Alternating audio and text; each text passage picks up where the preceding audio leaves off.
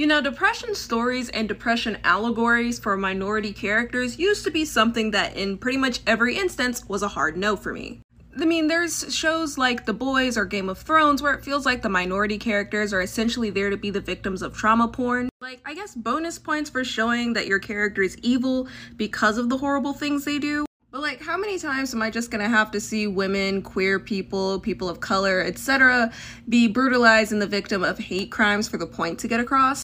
And I get that the intent behind this is to be very liberal and very forward and very inclusive, but it was like, if I wanted to see people who looked like me constantly brutalized, I'd just open an article and not watch TV. And then of course there's instances like the X-Men films or the Falcon and the Winter Soldier where for some reason the messaging veers from, hey, oppression is bad, be nice to minorities, to hey, let's lecture minorities about how they need to fight back against oppression so they don't become just as bad, if not worse, than the people who are oppressing them. Which, fighting back in the quote-unquote right way is a conversation that can be had, but so many oppression stories end up going in this direction over the point that it's a little concerning. Or again, you have like the Falcon and the Winter Soldier situation where the person that's largely fighting on behalf of oppressed people or is supposed to represent someone who does such a thing ends up becoming a supervillain, and then the people who are on the opposite side, on the oppression side, wind up getting to have some form of redemption arc or walk away having more hope and being in a better light than the person who is supposed to be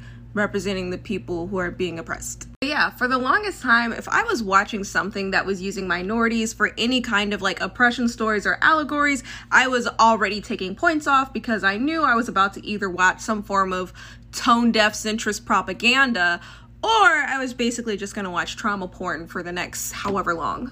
But fairly recently, I started to change the way I look at these kinds of stories, and it's all because of 2 books that I read, or 2.5. The Final Strife by Sara El Arifi, The Blood Trials by N.E. Davenport, Skin of the Sea by Natasha Bowen. All of these are stories about Black women navigating through oppression narratives, but pretty much absent of all of the issues I typically have with these storylines. Mainly because these women had highs as much as they had lows. So I wasn't just watching them struggle, I was also watching them succeed. And because they are main characters that are important to their stories exist for reasons beyond just showing a struggle. And while the correct way of fighting back is discussed, it does so without demonizing the oppressed people. And I can't help but notice that in these cases, the trajectory of the story is determined by the minorities they're supposed to be representing. This isn't even me saying that only certain people should be allowed to write certain kinds of stories, but these kinds of stories tend to work better in certain people's hands.